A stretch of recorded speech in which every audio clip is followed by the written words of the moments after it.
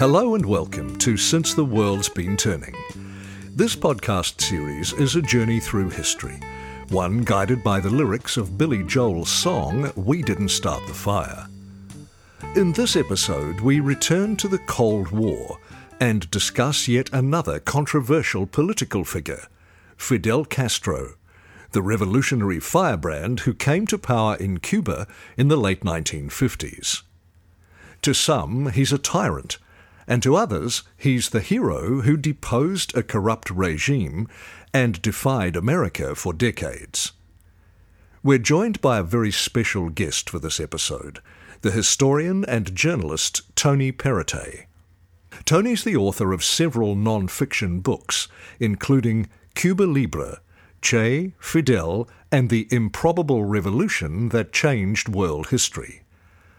Tony's also a contributing editor at the Smithsonian Magazine in Washington and has written for media outlets including the New York Times.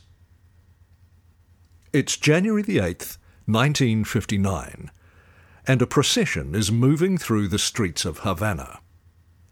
Atop a tank sits a 32-year-old man in military garb with an olive green cap. He's waving happily to the crowds. It's an historic moment, a victory against all the odds, and the beginning of a nearly 50-year rule.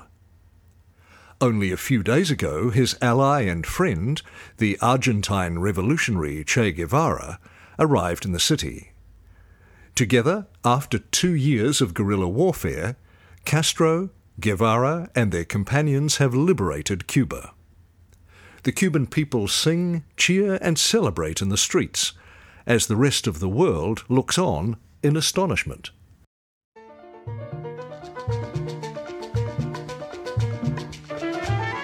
Fidel Castro desde Oriente, a Batista combatió. Fidel Castro desde Oriente, a Batista combatió. Y a la patria libertó con sus hombres dignamente. Fidel Alejandro Castro Ruz is born in the village of Biran in eastern Cuba in 1926. He's one of 7 children. He has an unusual background for a revolutionary. He's not disadvantaged, at least not financially. His father, Angel, is a wealthy sugar farmer, a staunch Catholic, and a veteran of the Spanish-American War. His mother, Lena, was originally one of Angel's domestic servants. They eventually marry, but not until Fidel is in his teens. The young Fidel grows up intelligent, talented, and rebellious. He loves hunting and fishing, and he and his siblings tend to run wild. He gets into trouble at school as a teenager. His father decides not to send him back, but changes his mind when Fidel threatens to burn down the family house. Tony Perrottet introduces us to the young Fidel and his family. His mom had basically moved in as the maid into the farm and ousted Angel, his father's first wife. So Fidel it wasn't really spoken about that much, but he was illegitimate. He wasn't really recognized till he was about 16 years old. So he had a bit of a chip on his shoulder about that.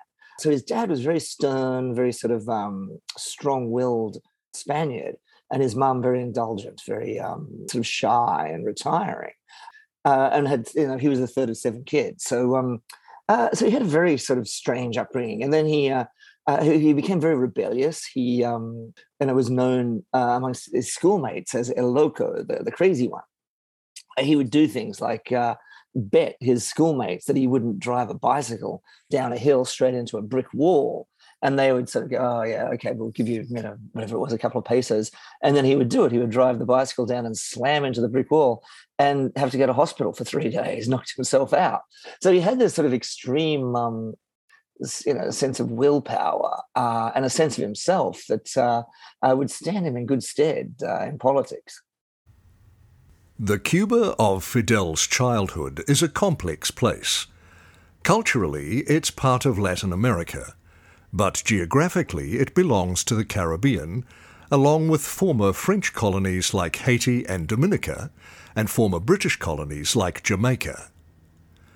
Spanish settlers arrive on the island of Cuba in the 15th century and establish an agricultural system, forcing indigenous Cubans, the Taino and Guanahatabey people, to work on the land.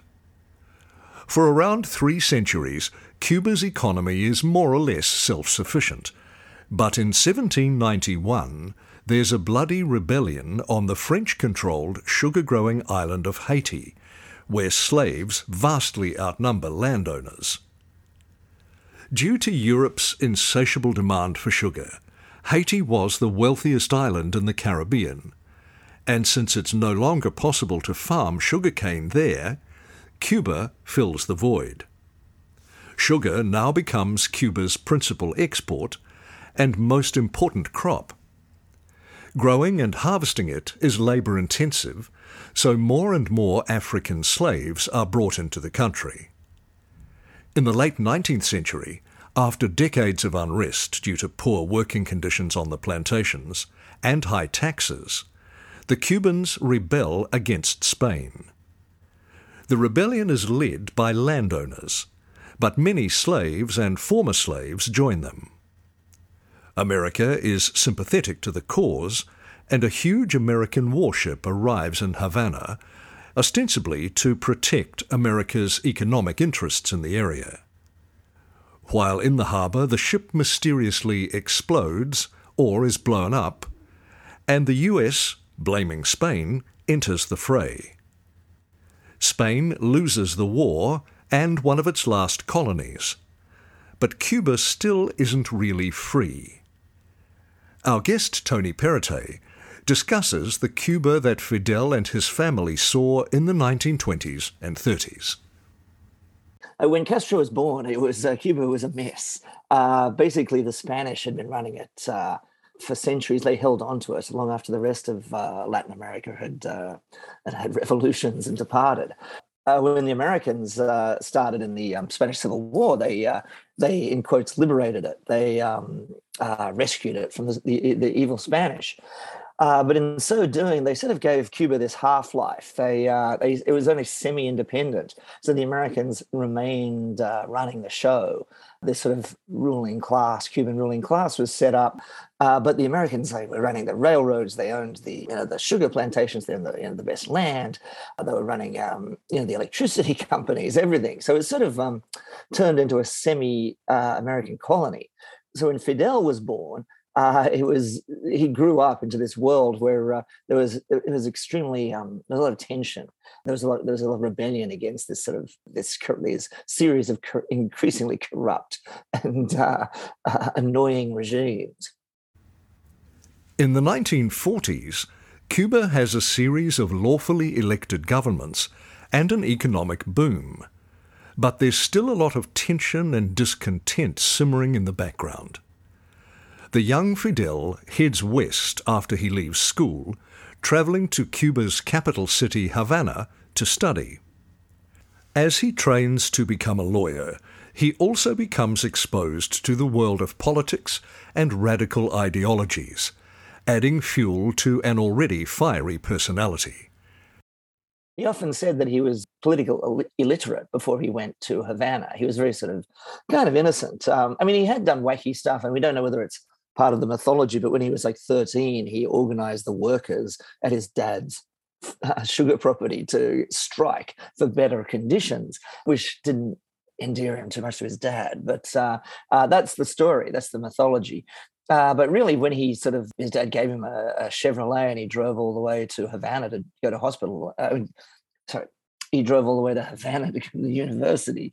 He didn't really know much about politics, and it was a bit of a crash course because the university was very political, and he was drawn into this sort of fiery left-wing world because at that stage Cuba had a new dictator, Fulgencio Batista, who had sort of been around some years earlier, but had returned, was going to try to run for election. When it looked like he was going to lose, he seized power, and he'd set up this extremely corrupt, extremely decadent sort of military dictatorship. And so the students were on the front line rebelling against that. General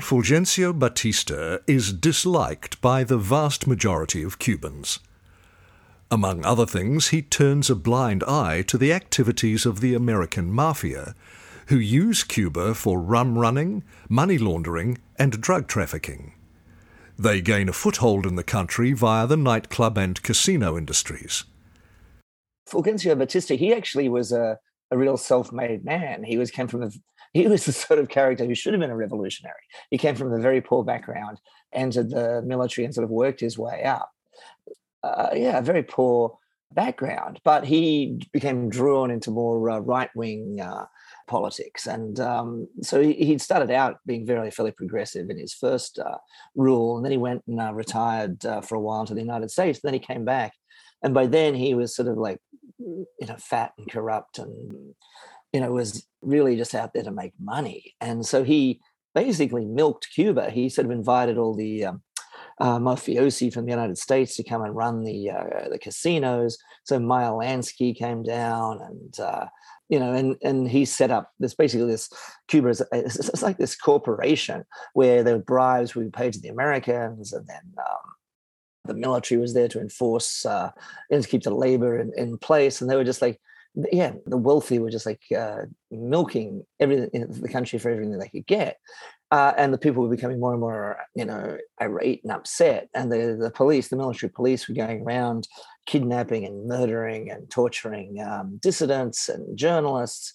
Censorship was out of control. And so it became this increasingly untenable situation. And Fidel and a lot of young Cubans were really willing to do almost anything to get rid of this guy. Resentment against him, and from the far left wing and the communists, and it was a very splintered sort of political scene. But mostly it was there was this sort of nationalistic feeling that who's this guy? He was going, he's particularly killing off young men who are in politics, and just the shamelessness of the regime. It was even by Latin American standards of the time was outrageous, and so people. The middle class in particular, it was just an embarrassment to have this guy running the country. So Fidel was part of this. He himself was a bit left of center, as far as we can tell. You never know exactly what was going on in his head, but he would join these radical groups, but not the communists, not the extreme left. It was more sort of a nationalist rebellion.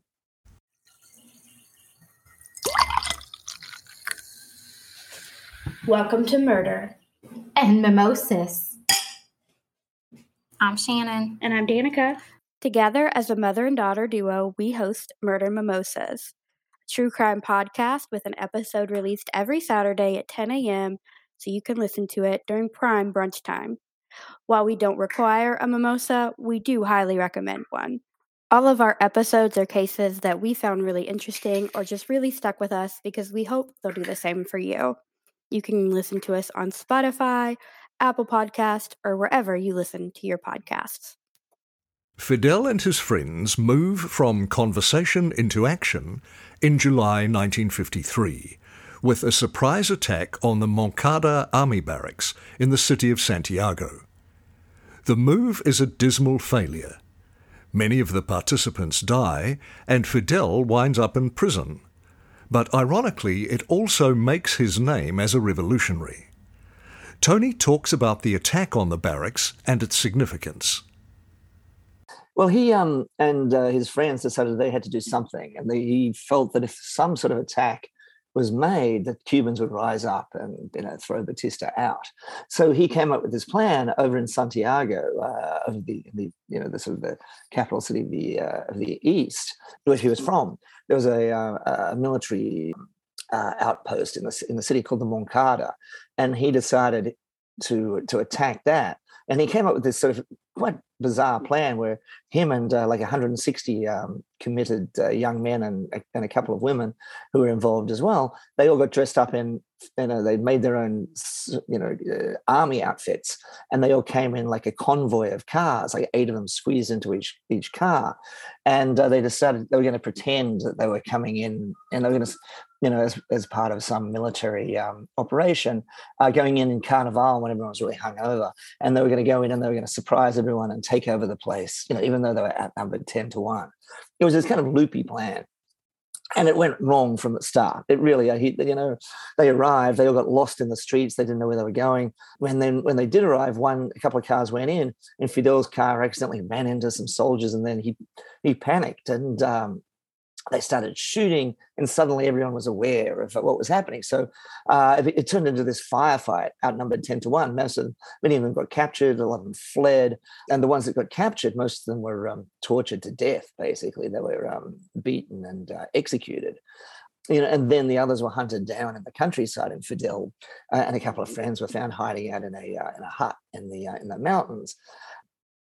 Luckily, he wasn't shot at that stage. They took him. The officers that found him were fairly honourable sort of characters, and so him and a bunch of others were imprisoned, and then there was a sort of a trial, and they were sent to a prisoner island altogether. So, funnily enough, they all sat around in this island plotting how to take over the regime in a much more coherent way, and they became heroes in a sense, in a way that and had a much higher profile in prison than they ever would have if they'd been out in the wild, as it were. The attack occurred on the 23rd of July, and so because there were so many martyred young men, it sort of had a slightly religious echo to it. So it became the 26th of July movement. Yeah, and every year in Cuba, that date is still celebrated as the real start of the revolution. There was this lull when they're all in prison, but even then, Fidel's defense at his trial became famous, and it was published under the title "History Will Absolve Me," which was his resounding last line. And so it was very the Moncada became this sort of extraordinary rallying point. And indeed, these guys really were willing to sacrifice themselves. So Cubans have a sort of a fondness for disastrous rebellions. They have, they had for decades, because they've been trying to rebel against the Spanish, and it was always going wrong. Their most famous independence leader, Jose Marti, was killed in a sort of an ambush, days after he arrived. Everything, this idea of the martyred hero was a very strong one. After a year, Fidel is released from prison, along with his brother Raul, who fought alongside him. There's international as well as domestic pressure on Batista to grant amnesty to the survivors. But when they get out, they realize that Cuba is no longer safe. Fidel and Raul leave the country and head to Mexico, which in the 1950s is a turbulent place, attracting political dissidents, artists and outlaws from all over the Americas. But Fidel quickly realized that his life was in extreme danger, and in fact, he was more likely to be assassinated, by a supposed accident while he was in Havana than he would be in prison. So he decided to flee to Mexico City, which in the 50s was really the sort of the Casablanca of Latin America, as where all the military, escapees from military rule and all the revolutionaries would hide out, as well as American beats and communists, fleeing McCarthy years and whatever. So it was kind of this volatile place. And one of those who fled there was a young Argentine doctor who had been in Guatemala when there was a CIA-backed coup, and he had to flee. So he ended up in Mexico City, and Che Guevara was Che is sort of as a nickname. It's it's sort of like friend or mate in Argentina, and his real name's Ernesto. But Che met Fidel at a dinner party. They went to a dinner party there, and it was this. He went with, and Che went with his wife Hilda, and they were all hanging out there. And Fidel just started talking with such passion, as was his habit. He would just sort of go on these 3-hour harangues, these political harangues, and Che was so drawn to this that he told his wife that he has to sign up for this slightly demented idea that Fidel had, that he should, somehow start a revolution and return to Cuba in secret and start a revolution in the mountains. But Che was just thought he should go along as the doctor. With Che Guevara now on board, Fidel and Raul, worried that the authorities might be catching up with them, start plotting their revolution. Using a Mexican arms dealer as an intermediary, they purchase a boat from a retired American dentist. It's an old pleasure yacht called the Granma.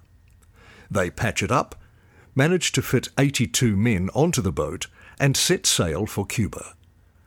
It's not long before a storm sets in, and while they eventually get there, it's a rough voyage.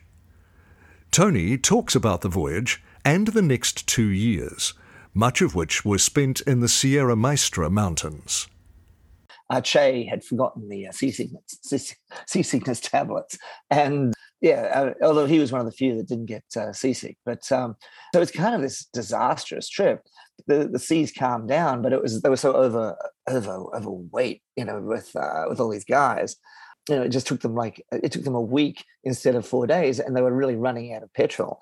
And so they were going to land at a place where there was a dock, but they knew they weren't going to make it, so they decided to go straight into the coast. It's south of, in the far east there, and they basically ran into some mangrove swamps, and they ran out of petrol. And Che said it wasn't an invasion; it was a shipwreck. That's how they all climbed over and waded through the mangroves, but they lost their shoes. They're all torn up. They're half their equipment was lost, and so it was this slightly disastrous start, which became even worse when they a couple of days later they were since they had lost the element of surprise, the army basically pounced upon them and wiped most of them out. There was maybe about 20 of them finally made it up to the mountains, to the rendezvous. But those 20, they all became major characters in the revolution. Miraculously, Che was one of them. Raul Castro, Fidel's younger brother. But even though there was this disastrous start, Fidel had this incredible sense of confidence, and that was one of the things that really marked him as a leader. He was absolutely convinced that he was somehow, with 20 men, going to overthrow this military dictatorship where there's 100,000 men under arms and an air force and a navy, and he's convinced that he can do it. In fact, at one stage there was only 3 of them stuck in a sugar grove, and one of the other guys remembered, there was an army, the soldiers going left, right, and center, and they were hiding there. And they remembered that Fidel was sort of sitting there, rocking back and forth, going, "We're going to win. The revolution will succeed. We're going to win." And they thought, Fidel's lost it. He's gone crazy. This is an absolute disaster. Nevertheless, they did survive. They all went up into the mountains, and even though they were hunted for a long time, they slowly won the support and of the local people, and they also captured the imagination of the Cubans. When word got out that Fidel, contrary to what Batista had said, he'd said that they were all dead. Fidel was gone, but was never able to produce the body. And it turned out that Batista was lying.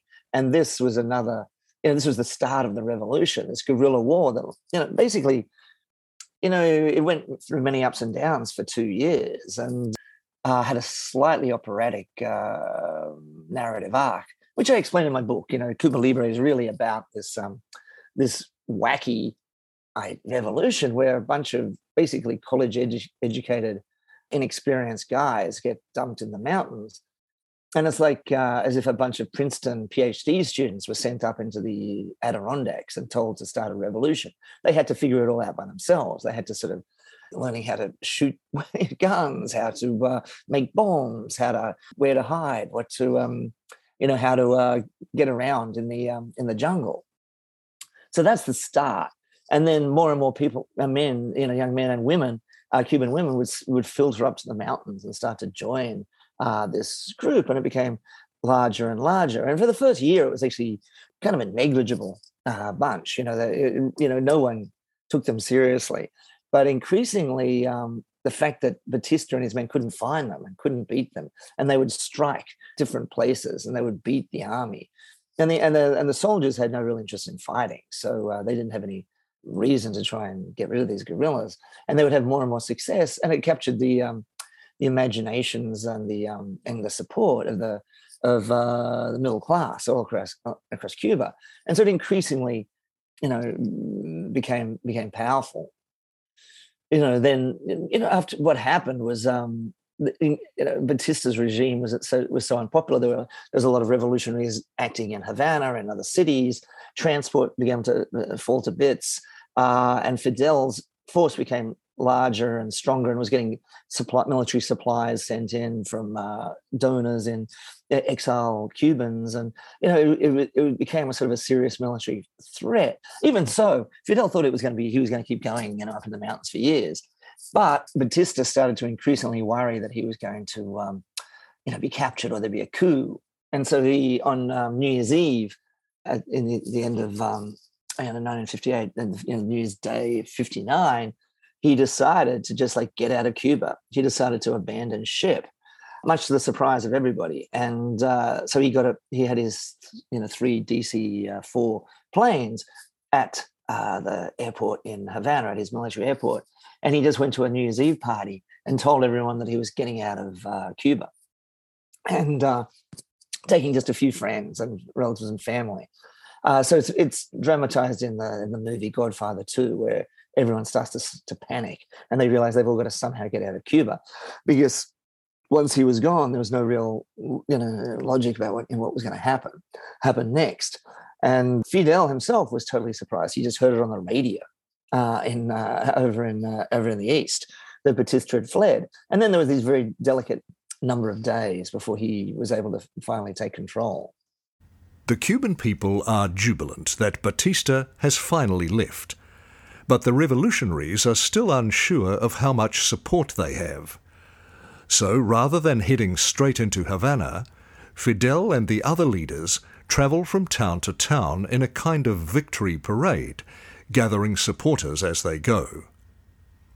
Tony discusses the international and domestic reaction to the revolutionaries. And so what Fidel did, instead of flying straight to Havana, he took he decided to do a caravan of victory, basically proceeding in captured tanks and on lorries all the way from Santiago, the 500 miles along the main highway, through all the cities to arrive in Havana in triumph. And he was gathering more and more support as he went. And everyone, the whole world loved this. The Americans in particular thought it was very romantic. It reminded them of the American Revolution, the sort of the committed patriots who were able to defeat the British against all odds. And here was this guy, apparently very democratic, this young, handsome, sexy bunch of guys, and these women in uniform, all committed and attractive and charming. This youth rebellion, and then by the time they arrive in Havana, there's a million people gathering, and sort of news reporters there from all over the world, and they were comparing it to the arrival of the Americans in Paris in 1944, the liberation, flying flowers and, just this sort of joy. And Havana became a sort of a party scene for a week. Everyone just was celebrating, and the military just sort of kept quiet. No one was out in the streets. The police just stayed low.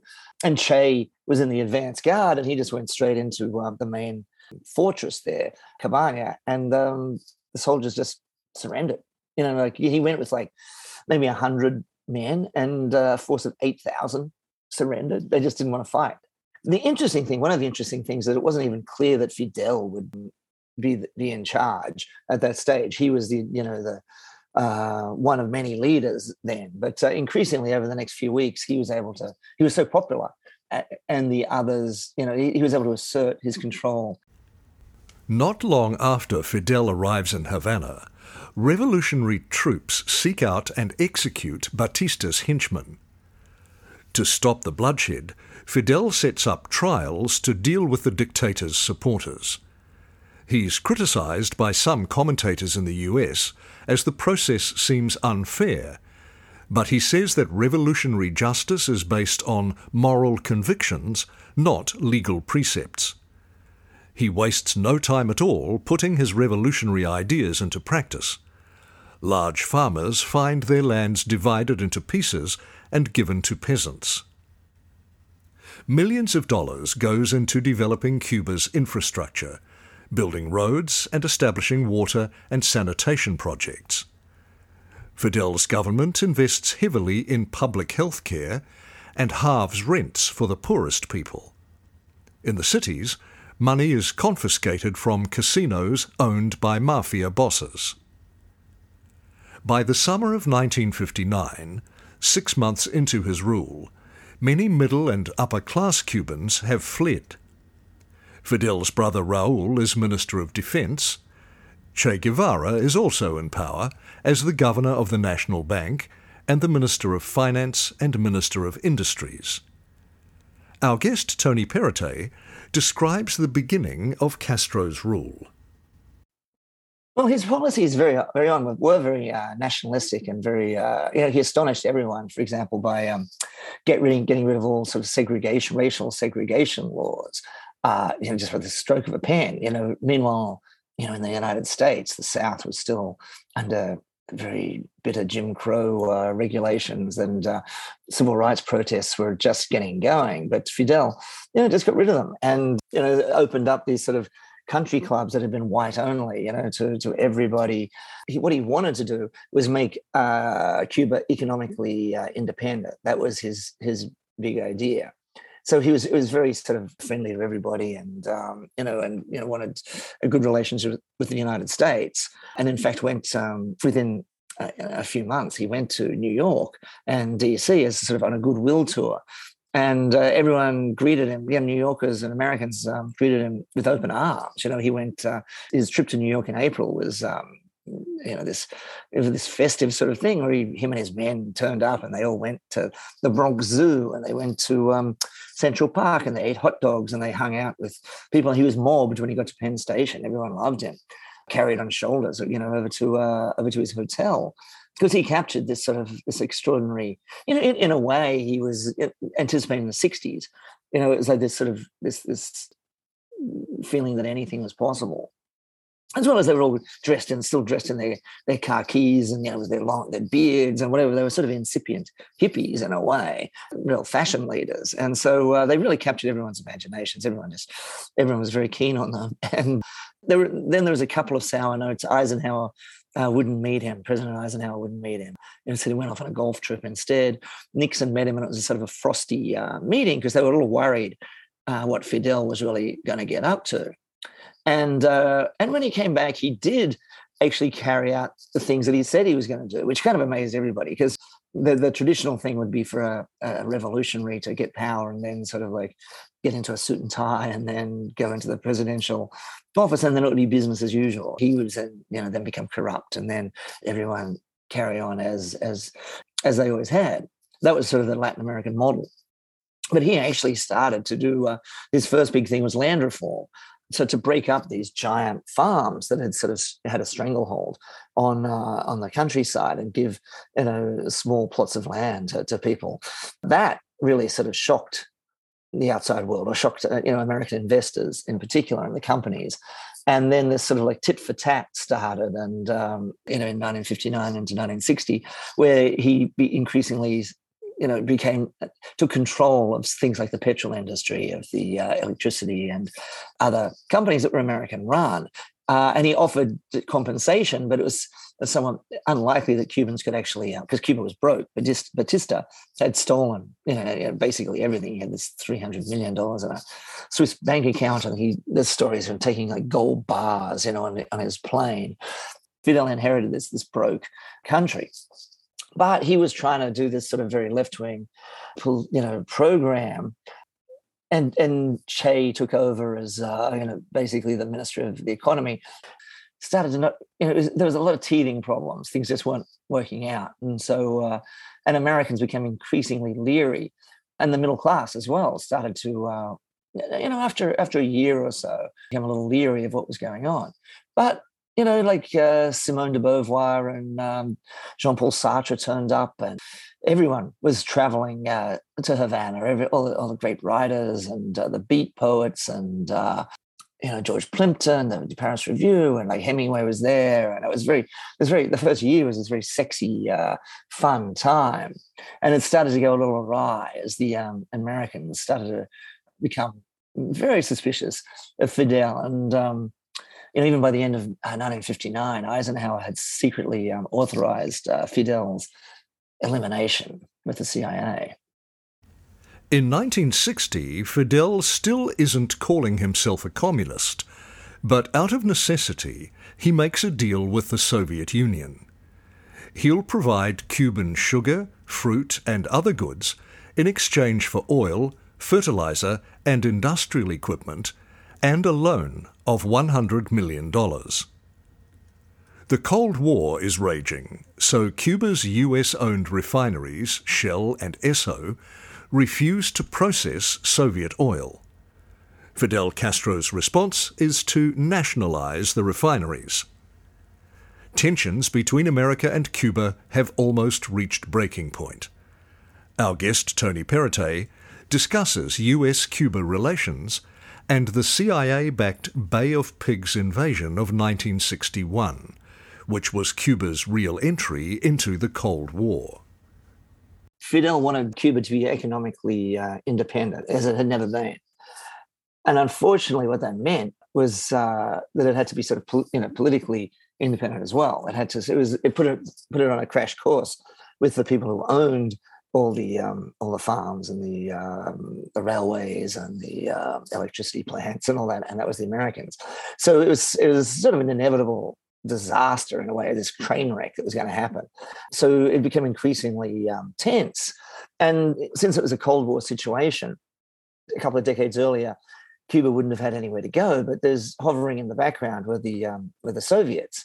And they hadn't really paid that much attention to the Cuban Revolution because the model for the Russians was that it was all going to start in the cities and, it was going to be a different sort of thing. And then suddenly when the Cubans won, they started to pay a bit more attention. And then there was like these guys were like the young Bolsheviks that had taken over in 1917. And so they would come and they would give economic assistance.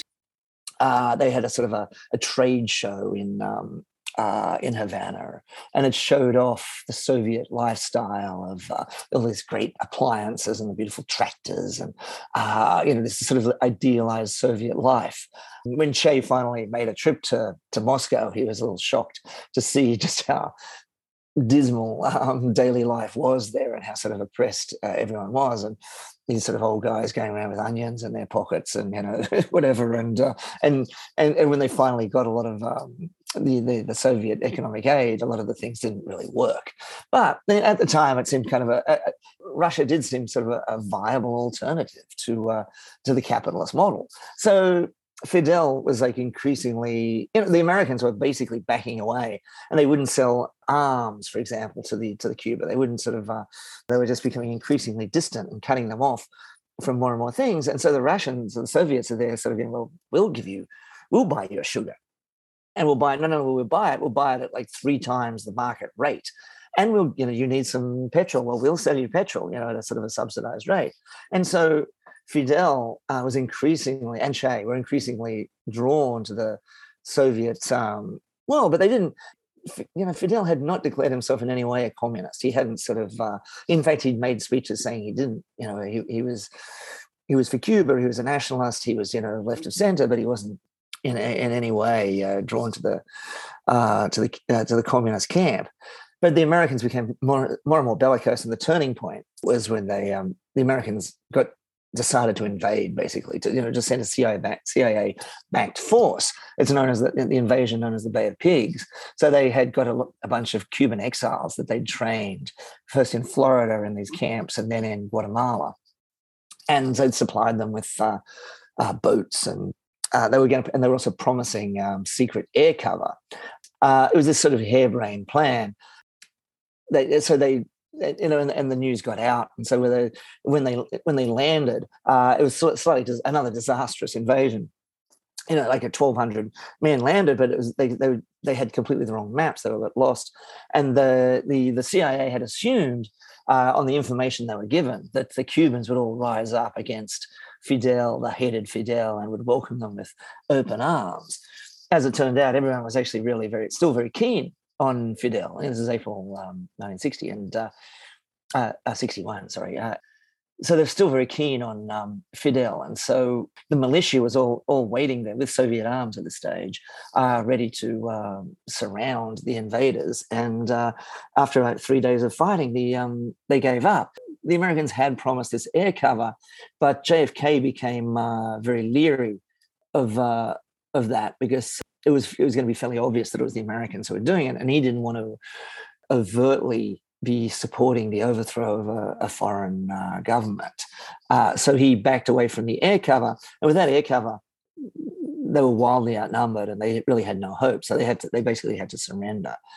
And Fidel went down there, and he personally supervised the Cuban army in the fight, which is again kind of amazing. And there's these great photos of him, on a tank and directing everything, and it was all this amazing thing. And so Cubans again suddenly were like, they managed to defeat basically an American-backed invasion. An incredible thing. And so Fidel's support skyrocketed, and so everybody loved Fidel. And then he made a speech after that, declaring that he was now definitely in the Soviet camp, and that he was and always had been a socialist. Which Che was one of the few that was really fairly committed as a communist. Che and his brother Raul, but Che famously sent a message through an intermediary to JFK thanking him for the Bay of Pigs invasion, saying that before that the revolution had been kind of shaky, but now it was like totally confirmed and totally strong.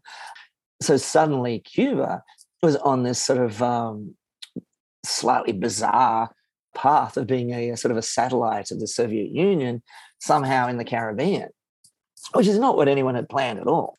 People had told Fidel or even the CIA advisors, back in 1958, 59, that was going to happen. They would have thought it was like science fiction. How, could the Russians become established in an island, a giant island, 90 miles off the coast of Miami? And yet that's what happened. So American foreign policy really was slightly disastrous. They couldn't probably have got a worse result. After the failed invasion and attempts on Fidel's life, Cuba turns to the Soviet Union for protection from America. Soviet leader Nikita Khrushchev places nuclear missiles in Cuba. It's considered the most dangerous point of the Cold War. But after a tense 13-day standoff, the Soviet Union and America managed to reach a compromise. The Americans promise never to invade Cuba again and privately commit to withdrawing their missiles from Turkey, and Khrushchev takes the Soviet weapons out of Cuba. Tony Perrottet talks about the crisis and its aftermath in Cuba. The immediate result within a year or so was that the Russians, were really helping out with military aid, and the Americans at the time were building nuclear missile bases in Turkey. And so President Khrushchev, the Soviet leader, decided it would be a fine idea to build nuclear bases in Cuba. And so that's what they started doing.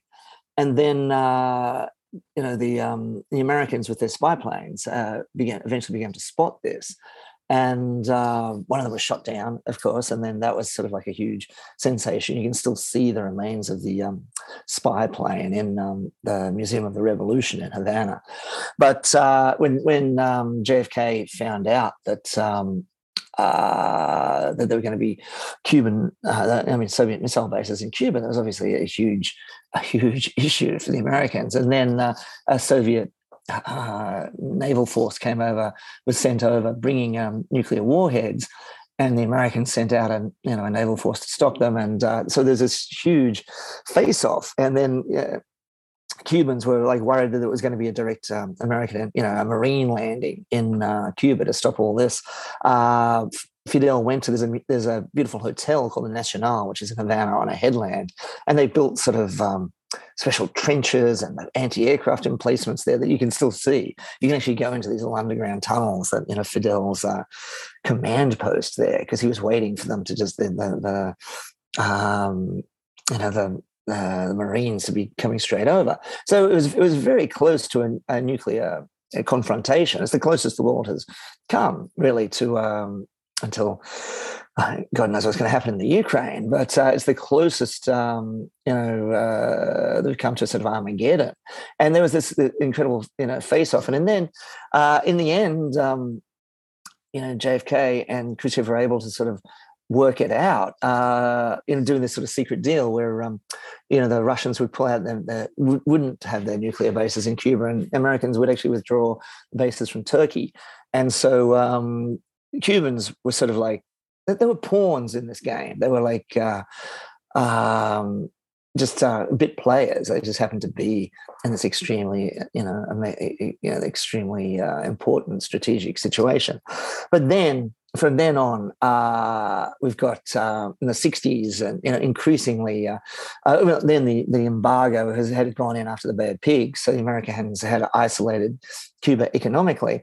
But the Soviets are there, and they're sending petrol and aid, and the education system in the 60s improves radically, and Fidel's sending volunteers to the countryside on these literary programs. So it becomes sort of this sort of tropical communist model, as well as with censorship and the darker side of things, where there's gay men are rounded up and put in rehabilitation camps and things. So it's kind of this slightly contradictory sort of vision of the 60s. And like the poet Allen Ginsberg, gay poet from New York, goes there and he's thrown out of the country because he criticizes the treatment of homosexuals there. And anyway, all this is going on, and so it becomes in the 60s and 70s and 80s this sort of model communist, socialist world where it's sort of not quite as harsh as the Russian system.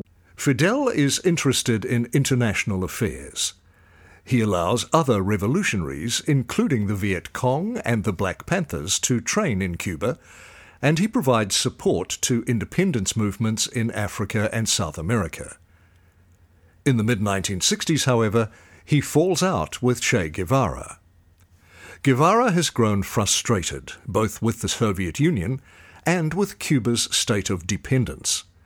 He resigns his ministerial posts, renounces his honorary Cuban citizenship, and sets out to fight for the communist cause abroad, heading first to the Congo and later to Bolivia, where he's executed in 1967.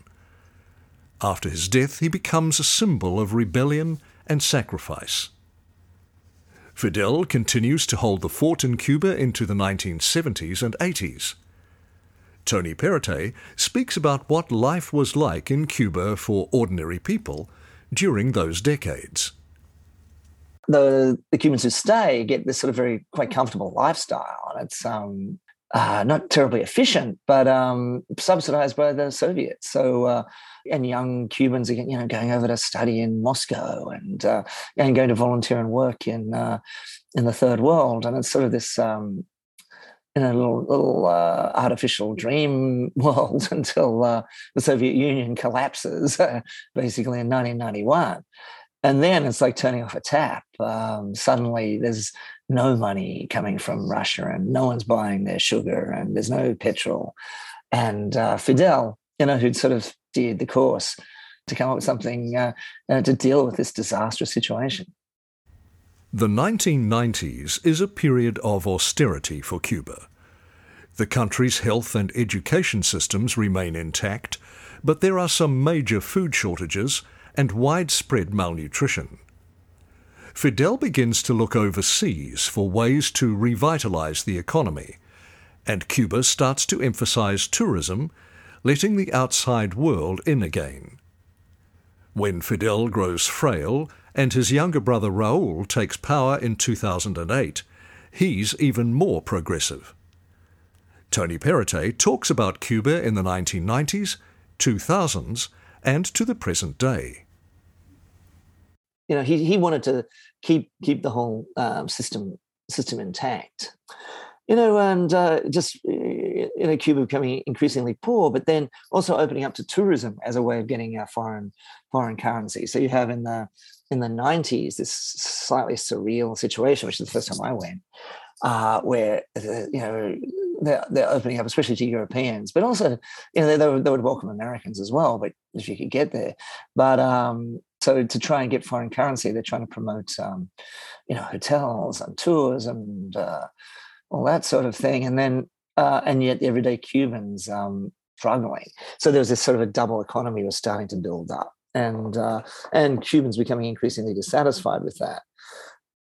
And that lasts till around Fidel himself becomes frailer, and he sort of collapses at a rally around 2006. He's in his 70s, and he has these intestinal problems, and he sort of goes into the background and steps down and lets his younger brother Raul run things. And Raul comes up with, a kind of a radical idea for Cuba, that is to open up the economy a little bit to the free market. He starts doing things like legalizing the dollar and legalizing certain employments. There's a couple of hundred jobs that you can do, and you can be paid directly in a sort of a free market way. So it's kind of a radical thing, and it's the economy is going along, and the Americans, when Obama comes in, Obama starts to has a sort of a thaw begins, and even though politically Cuba's not that open, there's more and more young Cubans who are making money and open to the outside world, and they can travel. Musicians are, getting out there, artists. And so it's sort of opening up in a natural sort of way. So Obama goes to visit. The Rolling Stones come to play. There's this incredible sense of optimism, all of which collapses when this thought under Obama. Trump comes in, and Trump, that panders very much to the Cuban exile community in Florida, the last vestiges, of this sort of very intense, hard line attitude to Castro, and he starts to close things off again. He cuts, he sort of cranks up the embargo in a way, to really pushing back the clock to the 60s. Sort of this sort of tragic situation occurs in Cuba where all this hope and optimism had been there, and suddenly everything dries up, and it's just gone from bad to worse, unfortunately, over recent years. Because as Cuba became more isolated by Trump, then the sort of the more conservative and reactionary elements of the government get stronger and stronger, because weirdly, the Cubans have always been able to blame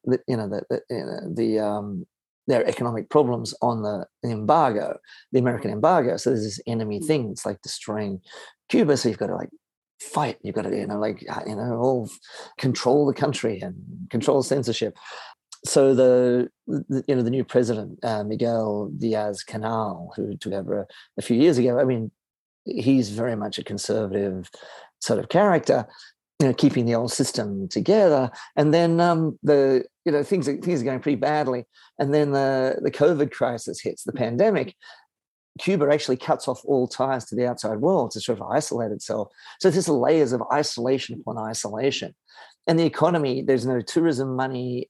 Venezuela had stepped in and was giving subsidized petroleum to Cuba. That all falls to bits. So things, are now worse than they were even in the 90s. Economically, Cubans are really suffering, and there was a lot of protests were taking over. These spontaneous protests taking over in Cuba, and met with great repression by the military there. And so, really, it's this sort of the sense of crisis, and that something's got to happen, and something's got to give, and no one really knows what. Fidel passes away in 2016 at the age of 90. His funeral procession retraces the 900-kilometre Freedom Caravan route he had taken in January 1959. Communist leaders have often been glorified after death, but Fidel Castro did not want a cult of personality to grow around his memory. In accordance with his wishes, the government of Cuba passed a law stating that no public monuments would be named after him. Today he's remembered as the man who turned a small island nation into a major player in the Cold War and supported others' struggles for independence around the world. For more than 40 years, he defied a superpower, surviving pressure from America and numerous assassination attempts by the CIA. He's also seen as an oppressive and power-hungry dictator whose policies left Cuba with serious economic problems, and the reason thousands of exiles were forced to flee their homes. As Tony Perrottet tells us, his legacy is complex. After all, nothing about Fidel Castro was ever straightforward. It's a very troubled legacy, and yet this extraordinary figure. Whereas, there's no. You go to Cuba, there's no streets named after Fidel. There's no statues. There's no, there's his gravestone is this giant boulder that has like Fidel written on it, and it's like this sort of, incredible egomaniac, but also this sort of, he had this vision for the country. Cuba was Fidel. He wanted to make it in a certain way. So that was his legacy. Thanks for listening to Since the World's Been Turning. I'm Robin Harrison. A very special thanks to our guest, Tony Perrottet, historian and journalist and author of Cuba Libre, Che, Fidel, and the Improbable Revolution that Changed World History. Tony has written for many publications, including the New York Times, and he's a contributing editor at the Smithsonian Magazine. Thanks to Will McGillivray for the introduction music, and to our writer, Elena McPhee. Please join us again next time as we continue to explore the people, events, and places behind Billy Joel's iconic song. We'll look at the Edsel motor car. Marketed as the car of the future, its name now, unfortunately, synonymous with failure. For more episodes and information, you can follow NZ Pods, that's PODZ, on Instagram and Facebook, or you can visit our website, www.nzpods.com. That's nzpodz.com. By giving us reviews and ratings on your podcast service, you help us to share this project with more listeners. So please do share your thoughts. We greatly appreciate your help in keeping this project going. Thanks again for listening, and please come back next time to hear more from Since the World's Been Turning.